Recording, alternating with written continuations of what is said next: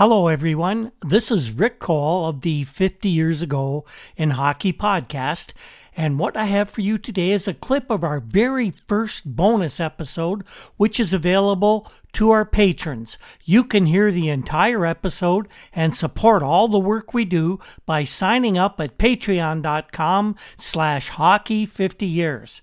The full episode from which this clip is taken is an hour-long deep dive into what the hockey writers around the NHL predicted for the 1970-71 season.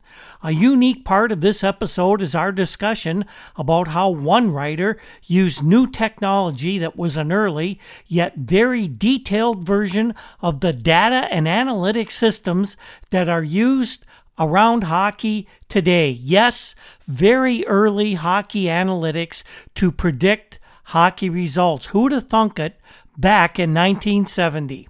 Enjoy. Now, what we have to remember in this exercise is how unique that 1970-71 National Hockey League season was going to be and how difficult it would be to make predictions for the prognosticators.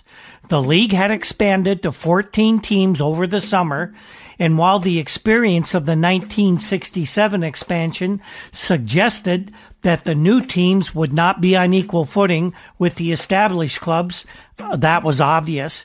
We actually had no idea how the 6 original expansion clubs from that 67 doubling of the teams might benefit or hinder the 2 new clubs. And then to make things just a little more complicated, the National Hockey League decided, when bringing Buffalo and Vancouver into the league, to move the powerful Chicago Blackhawks to the Western Division, which of course had previously been inhabited exclusively by the 1967 expansionists. The new Buffalo and Vancouver clubs didn't have any favors done for them.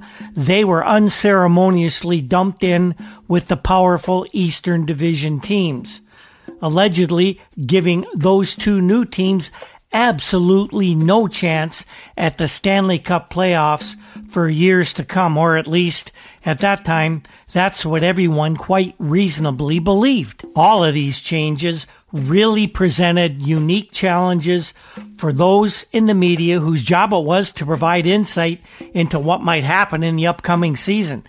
As a 20-year-old at that time, you just had no idea what was going to happen. I was a fan of the Maple Leafs, also of the new Buffalo Sabres, and I was hoping they would perform well under what was obviously going to be difficult circumstances. So previewing this upcoming 1970-71 season was a most interesting exercise that wasn't as easy as it might have been in previous NHL seasons, but we've got it all for you in this special podcast episode.